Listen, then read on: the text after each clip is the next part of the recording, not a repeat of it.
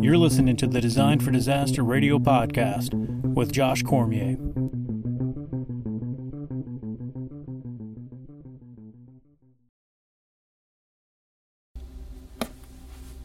Episode 2, American Airlines Flight 587, Trained to Fail.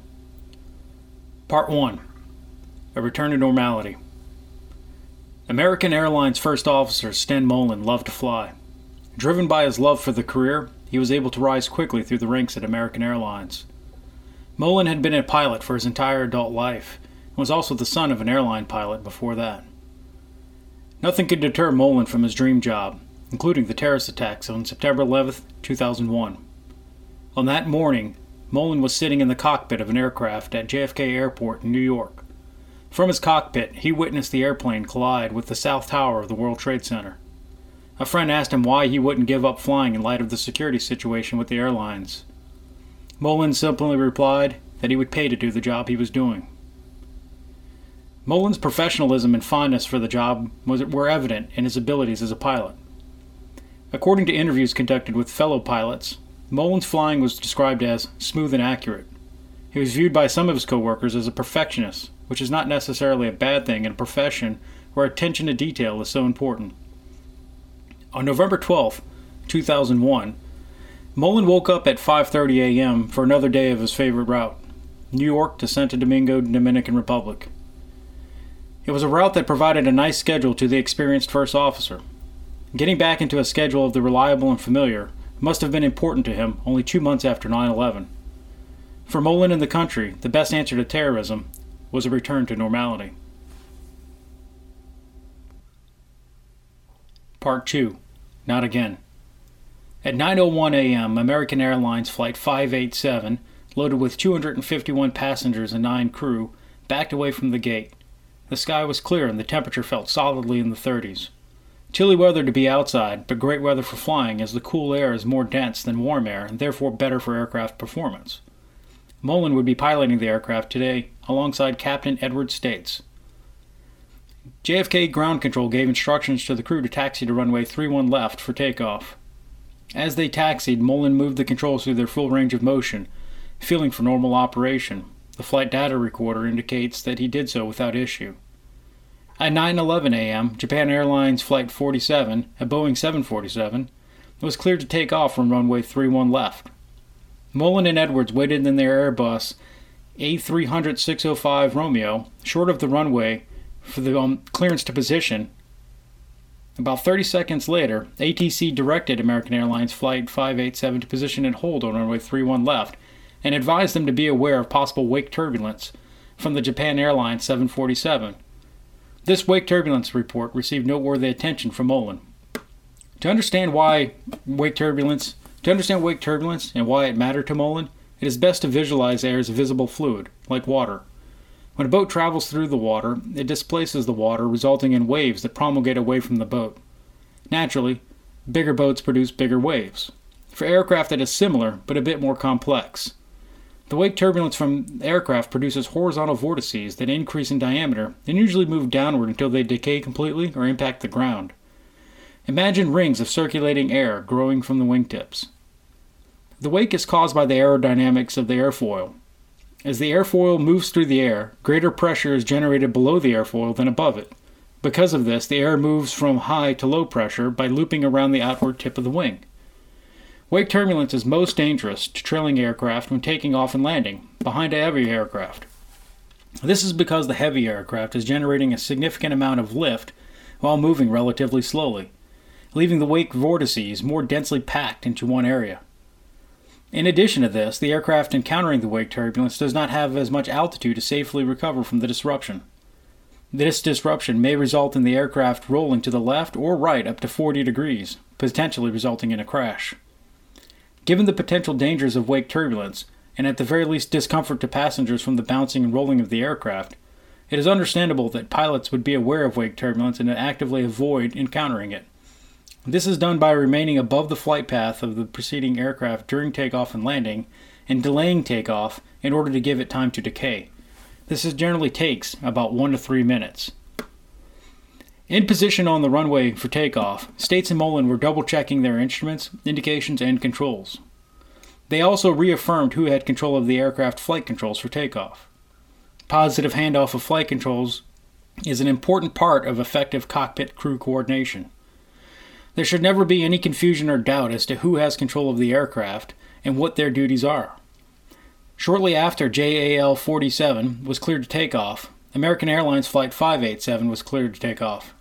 After receiving the clearance from Mullen, Mullen asks States if he is happy with the separation distance between the two aircraft, presumably because of wake turbulence concerns.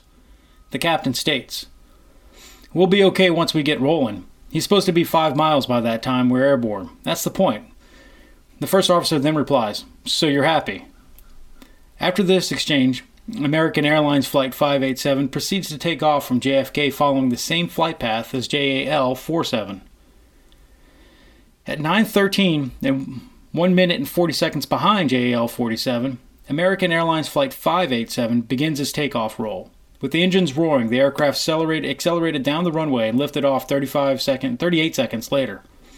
At about 500 feet altitude, American Airlines Flight 587 began a climbing left-hand turn to heading 220 degrees. Communications to the airplane from ATC continued normally, as did communications within the aircraft. At 9:15 and 29 seconds, Captain States commented, "Clean machine." This was a statement about the condition of the aircraft being clean, meaning the flaps, gear, and slats had been retracted, bringing the aircraft to a clean configuration and free of a large amount of drag-inducing surfaces. By this time, the aircraft had leveled its wings while continuing to climb through 1,700 feet. 7 seconds later, the aircraft encountered turbulent air, resulting in a slight pitch change, slight roll, and a significant drop measuring 0.3 Gs. A drop of this amount would have left a 200-pound passenger feeling as though he weighed 140 pounds momentarily. For an experienced airline passenger, this would have been notable, but not unusual. In the cockpit, Mullen made inputs on the yoke from 2 degrees nose up to 2 degrees nose down, along with 7 inputs left and right, ranging from 37 degrees right to 34 degrees left. His rudder inputs resulted in a maximum deflection of the rudder from 2 degrees left to 0.6 degrees right. All of Mullen's control inputs lasted for 5 seconds in response to the turbulence encounter. 3.7 seconds after the conclusion of Mullen's control inputs, Captain States casually mentions, "A little wake turbulence, huh?" Mullen responded, "Yeah." Mullen then requested that airspeed be set to 250 knots, the maximum allowed below 10,000 feet. 3 seconds later, the aircraft encountered more wake turbulence. With the second encounter of wake turbulence, the situation deteriorated into catastrophe. Mullen moved the yoke from 25 degrees left to 64 degrees right. He moved the rudder pedal 1.7 inches to the right. A few moments later, he requested in a strained voice, "Max power." This was apparently concerning enough that States responded with, "You all right?" Mullins responded that he was fine. A moment later, States told Mullen, "Hang on to it, hang on to it." Mullen's response was, "Let's go for max power, please." During this cockpit interaction, Mullen is moving the yoke 64 degrees right to 78 degrees left, full deflection, to 64 degrees right, back to 78 degrees left. At the same time, he is moving the rudders 1.7 inches right, 1.7 inches left, 1.7 inches right, 2 inches right, 2.4 inches left, and 1.3 inches right. If you had been watching these movements in the cockpit, it would have taken place over the course of 6 seconds and appeared steady but extreme, however not violent or erratic. The rudder inputs made by Mullen deflected the rudder 11 degrees to the left, and 3 seconds later, it was between 10 and 11 degrees to the right. The aircraft's side slip angle between the direction of travel of the aircraft and the direction at which it was pointed, went from 7 degrees to the left to 11 and 12 degrees to the right. The following is taken from the cockpit voice recorder. Grunt. Mullen. "Holy..." Sound familiar to a stall warning, repetitive chime. Mullen. "What the hell are we into? We're stuck in it." States. "Get out of it, get out of it." End of recording. Based on the cockpit voice recorder, it can be deduced that the flight crew was likely convinced that the out-of-control aircraft was the victim of severe wake turbulence. On the ground, given the timing of the accident so soon after 9/11, and without evidence to the contrary yet, it was natural to conclude that terrorists had struck again. The accident resulted in 265 fatalities, including 5 on the ground. The aircraft crashed into a neighborhood located across the bay and about 4 miles from the airport, destroying 4 homes and damaging 6 others. Part 3. Gathering Evidence. Air crash investigators began examining the wreckage as it was recovered from the crash site. The majority of the aircraft was destroyed upon impact, but all major components were accounted for. The vertical rudder was found in Jamaica Bay about 3/4 of a mile away from the main wreckage site, indicative of separation prior to the crash of the aircraft. The recovery of the vertical stabilizer provided the first evidence that would lead the investigators back to the root of the crash. The vertical stabilizer stood 27 feet 3 inches tall and would have been attached to the tail of the aircraft via 6 lug holes approximately 2 inches in diameter. Traditionally, these would have been constructed of aluminum, but Airbus began introducing large carbon fiber composite components with the A310 in the early 1980s. Although only in use for about 2 decades at the time, carbon fiber composite components were considered safe, and a failure of such a component had not been recorded prior to American Airlines Flight 587. The investigators noted on the vertical stabilizer that the left side lugs had evidence of stress from compression, and the right side had evidence of stress from tension. This was indicative of the vertical stabilizer being exposed to a strong force from the right, bending it. A strong wind gust could cause a large force on the vertical stabilizer, but was unlikely to be strong enough to stress the lugs as discovered in the wreckage. It was determined that the likely cause of stress was a significant yawing motion resulting from pilot inputs. Therefore, these control inputs resulted in the separation of the vertical stabilizer from the aircraft. I'll explain how pilot control inputs can result in overstressing the vertical stabilizer to failure. When the rudder pedals are neutral, a symmetric vertical stabilizer rudder system serves to keep the nose pointed straight and is not producing lift. The large wings located left and right of the fuselage produce lift upward in order to counteract gravity. The vertical stabilizer rudder system produces lift left and right, as required to point the nose by pulling the tail left or right. The curve of an airfoil away from symmetry is what results in lift, as air now travels over and under the airfoil differently, creating the pressure differential that is lift. In the case of the vertical stabilizer rudder system, the rudder turns, creating the curve away from the symmetry and therefore lift in one direction. A rudder turn to the left results in lift on the right side of the vertical stabilizer rudder system. This lift pulls the tail to the right and pushes the nose to the left. The rightward movement of the tail, if sudden, can result in an excessively large low-pressure area developing on the left side of the vertical stabilizer rudder system, which can result in a bending moment on it. In the case of American Airlines Flight 587, this bending moment is what ripped the vertical stabilizer from its mounts, resulting in a loss of control and crash of the aircraft. With some certainty as to what happened to the aircraft, the investigation turned to why. Part 4. Confusion and bad training take their toll. Aircraft structural failures in flight resulting from turbulence-induced stress are rare, but not unprecedented. There have been 4 crashes of a major airliner that were initiated by turbulence. On February 14, 1953, a National Airlines DC-6 crashed off the coast of Alabama en route from Tampa to New Orleans. It is believed that in-flight separation of aircraft structural components caused the crash and loss of 46 lives.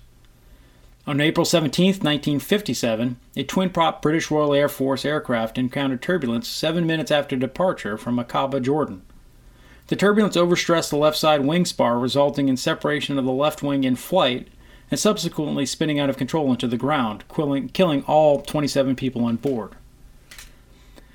On March 5, 1966, a Boeing 707 crashed shortly after takeoff because turbulence from winds off of Mount Fuji ripped the vertical stabilizer from the airliner, resulting in a flat spin and impact, killing all 124 on board. And on August 6, 1966, a Braniff Airways twin turbojet aircraft en route to Omaha, Nebraska, encountered a severe updraft in a thunderstorm during its approach into Epley Airfield. The updraft caused the failure of the vertical stabilizer in the right elevator. On its way down, the right wing separated from the aircraft. The aircraft caught fire and entered a flat spin before impacting and killing all 42 people on board. Still, these accidents happened over 35 years previously and were largely the result of poor weather forecasting and associated information provided to the crew. Weather forecasting has improved immensely since then, and the wind's visibility and temperature on November 12, 2001 were ideal for flying. The only likely probable cause of the separation of the vertical stabilizer were material fatigue and vertical stabilizer stress beyond design limitations induced by either extreme wake turbulence or pilot inputs. The standard account of the crash, as told by most aviation professionals and enthusiasts, is that First Officer Stenmolen overreacted to the wake turbulence caused by the Japan Airlines 747 with extreme rudder inputs, eventually leading to the in-flight separation of the vertical stabilizer. This is a misleading account of the crash and deprives the aviation industry of a valuable set of lessons, as well as needlessly making a scapegoat out of Molen. It is true that the control inputs of Stenmolen were the direct cause of the crash, but I wouldn't qualify his actions as the root cause. For this, I believe there are three causes: training, control design, and doctrine. When taken together, these combine to make the root cause of the accident. The training. In 1996, American Airlines began developing a training program for their pilots based on accident data from 1987 through 1996. I consider the idea of developing such a program for their pilots to be an excellent example of a proactive step to improving air safety.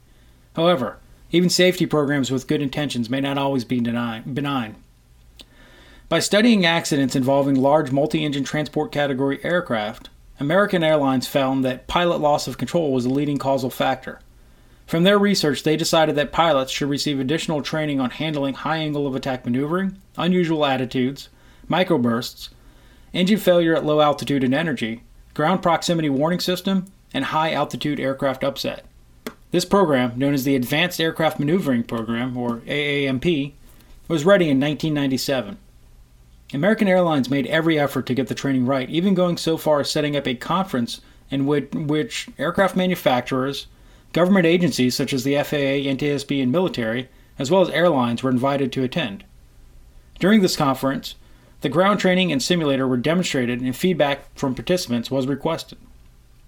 In a joint letter from some of the participants of the conference, they largely praised the AAMP. They did, however, take issue with what they interpreted to be teaching the rudder as a means of correcting a roll while at a high angle of attack, which is a nose-high position relative to the direction of travel.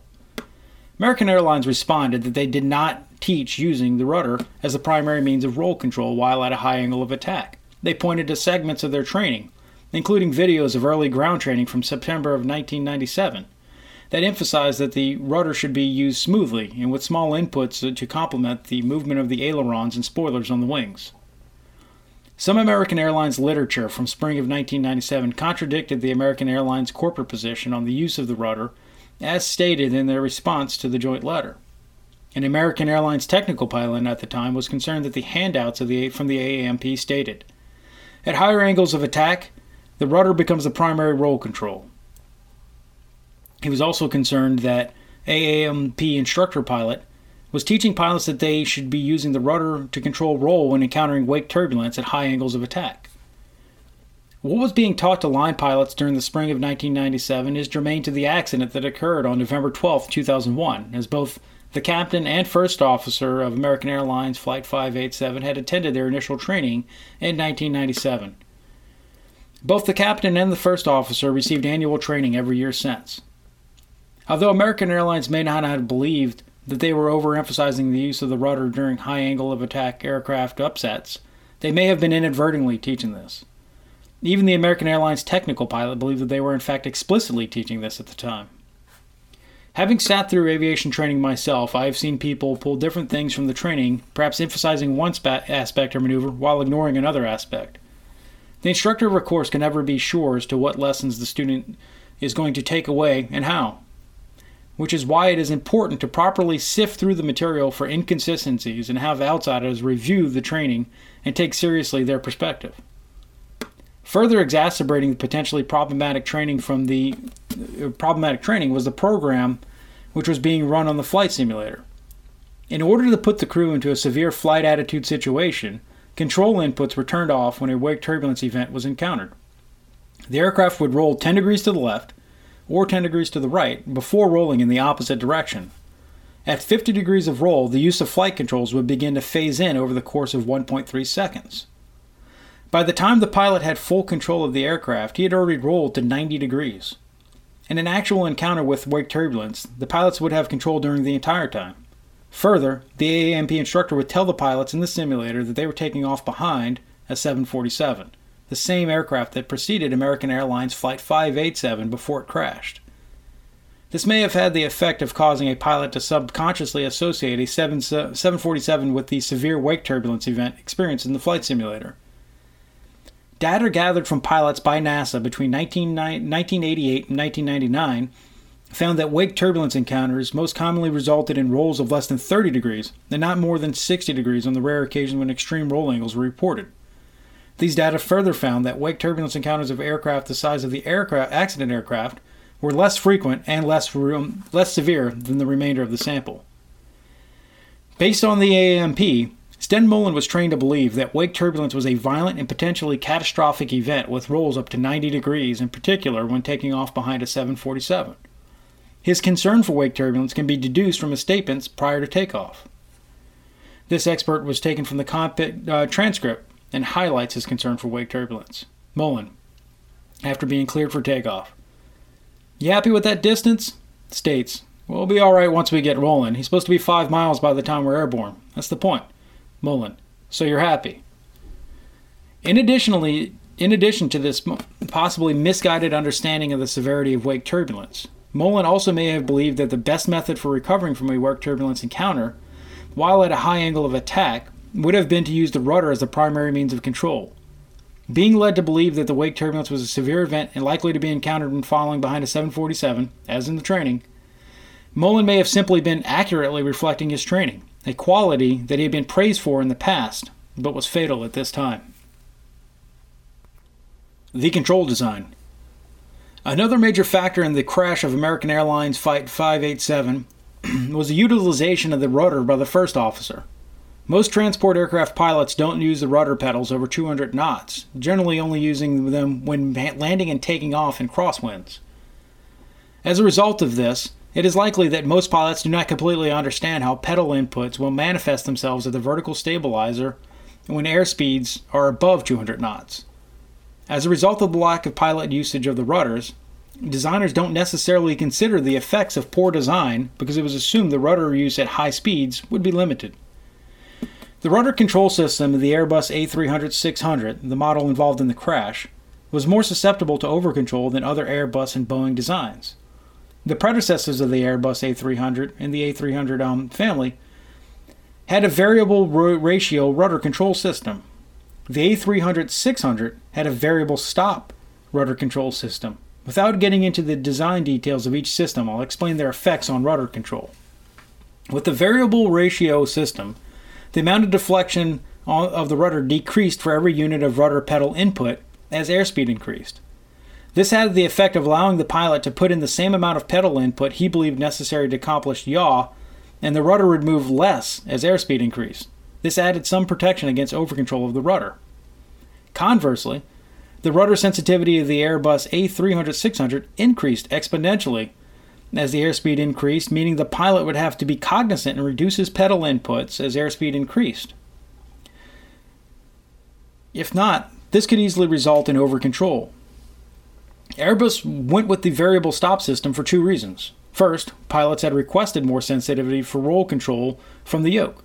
When this change was incorporated, Airbus also increased the sensitivity of the pedals so as to keep the roll and yaw controls proportional. Second, Airbus decided to move on from the variable ratio system to a variable stop system as the stop system was more simple and the consequences of failure of this system were less severe. Another way that the system design may contribute to overcontrol of the aircraft was the proportion of the breakout force to the sensitivity of the pedals. The pedal breakout force, the force required to initially move the pedals, was 22 pounds. Following this, the pedals would be quite sensitive if the airspeed was elevated. This could result in the pilot deflecting one pedal too far after applying 22 pounds, and then countering this with an equivalently extreme deflection in the other direction. The rudder control system did incorporate limiters that limited the deflection of the rudder as airspeed increased. Below 135 knots, the rudder could deflect a full 30 degrees left and right. After 135 knots, if the rudder deflection would begin to limit until it reached 9.3 degrees left or right at 250 knots. At 395 knots and above, rudder deflection was limited to 3.5 degrees left or right. Control surface limitations as airspeed increases is important to prevent aircraft structural failures. However, they are only part of the solution, as travel limitations don't necessarily provide immunity from structural failure resulting from overcontrol. This fact has come as a surprise to many experienced pilots since the crash. The doctrine. For the non-aviator, aircraft speed may seem as remarkable as the speed you choose to drive your automobile down the road. This couldn't be further from the truth. In aviation, there are a handful of speeds, each selected for a specific purpose. These different speeds are appropriate, and often required, for different flight characteristics. When flying, some of these airspeeds serve as guides to aircraft attitude. For example, on takeoff, the pilot may bring the nose up until the aircraft maintains a certain speed. At this airspeed, he knows that he has attained and is flying a certain angle. An airspeed of Vx is most common on takeoff and will provide a somewhat shallow angle. The pilot may also use Vy, which is a slower airspeed, but results in a steeper angle of attack. Other noteworthy airspeeds include VNE, the airspeed that aircraft must never exceed in any condition, VNO, normal operating speed, and VFE, the maximum speed at which flaps may be extended because continued flight with them extended may result in structural damage. Then there is VA, known as maneuvering speed. Whereas the other airspeeds are rather straightforward, the definition of this airspeed was misleading at the time of this accident and may have contributed to Molin's control inputs. The definition of VA, according to the FAA's Pilot's Handbook of Aeronautical Knowledge, at the time stated that any combination of flight control usage, including full deflection of the controls, or gust loads created by turbulence, should not create an excessive air load if the airplane is operated below maneuvering speed. Prior to 2001, pilots were taught that if you were safe to move the aircraft controls to any degree necessary below maneuvering speed. If you were in turbulence, just slow down to maneuvering speed and structurally your aircraft will be fine. If you need to make a hard turn or full deflection of the rudder, you're fine so long as you're below maneuvering speed. Such was the thinking back then. Nearly everyone believed that these aircraft were certified to structurally tolerate a range of motions and loads within a certain range so long as it was below maneuvering speed. This was technically true. Aircraft were indeed tested to rather extreme limits, with maneuvers such as pitching the nose up and inducing higher G-forces that would rarely, if ever, be experienced during its normal life. The catch is that these maneuvers during testing were never done in combination with other extreme maneuvers. For example, the aircraft would be rolled to 60 degrees, but the rudder would remain straight. The aircraft was not certified for a situation in which the pilot was both rolling the aircraft to an extreme angle and also applying full rudder deflection. So the belief that the pilot can roll an aircraft severely while applying full rudder deflection was wrong, but no one really knew that at the time. Part 5. Conclusion. So how does an aircraft capable of handling wake turbulence and flown by a competent flight crew lose its vertical stabilizer from pilot error? No accident is the result of just one failure. Accidents are a collection of failures along the way that come together to cause catastrophe. American Airlines Flight 587 is no different. Sten Molin wasn't an average pilot. He was an exceptional pilot. He was precise, driven to perfection, and dedicated to being a pilot. However, a flaw born in his experience manifested itself on November 12, 2001. In every flight condition he flew in, Molin was the epitome of a perfect pilot, but he wasn't comfortable with wake turbulence. And why should he be? Given that his training demonstrated to him an encounter with wake turbulence behind a 747 could prove dramatic and potentially fatal, he was understandably cautious about flying too close behind one. Molin seemed uncomfortable enough with the situation regarding wake turbulence that he double-checked with States prior to takeoff about the situation. Molin's response implies that he wasn't happy with the takeoff distance and was perhaps looking to the captain to affirm his apprehension. States didn't affirm his apprehension, and Mullen didn't push it. I believe that he remained apprehensive about the possibility of wake turbulence during takeoff and after. Apprehensive about the wake turbulence from the 747 ahead of his aircraft, Mullen's apprehension was confirmed when he encountered the first disturbance from the 747. He reacted a bit dramatic given the reality of the situation. But expecting the worst, he reacted understandably. His control inputs weren't really necessary to control the aircraft, and it is doubtful that the aircraft was in much jeopardy. In fact, his control inputs likely led him to believe that it was the wake turbulence yawing, pitching, and rolling the aircraft, and not his control inputs exacerbating the situation. After the first turbulent event died down, it is without a doubt in my mind that Mullen was even more tense about the wake turbulence. When the second bit of wake turbulence shook the aircraft, Mullen reacted even more dramatically, moving the rudder through a range of 21 degrees as opposed to the 2.6 degrees he moved it on the previous wake turbulence encounter. We catch a glimpse of his state of mind by a strained call for max power. This was telling in two ways. First, the captain noticed something different about him, enough to ask, "You all right?" Second, it seems abnormal to request max power when encountering wake turbulence, as standard flying would recommend a slowdown in order to better handle the turbulence. It's possible he was trying to climb above it. In spite of all this, it is not appropriate to blame Mullen solely for the accident. American Airlines taught him that wake turbulence was a dramatic event. They also taught him, either explicitly or implicitly, that the best method for controlling aircraft roll is to use the rudder. In this light, he acted as expected. He was also led to believe that you could move the aircraft controls through a full range of motion at the speed he was traveling without damaging the aircraft, something that wasn't true. During the entire accident sequence, he may not have realized that the rudder was responding more sensitively to his inputs on the pedals. He may have thought that the abnormally large amount of yaw was the result not of his inputs, but of the wake turbulence, further confirming his beliefs about wake turbulence. When you boil everything down, psychology amplified by training and perception manifested itself in an overly sensitive vertical stabilizer. The result was the complete separation of the vertical stabilizer and loss of control of the aircraft. In my opinion, Sten Mullen is as much a victim as any person that died as a result of this accident.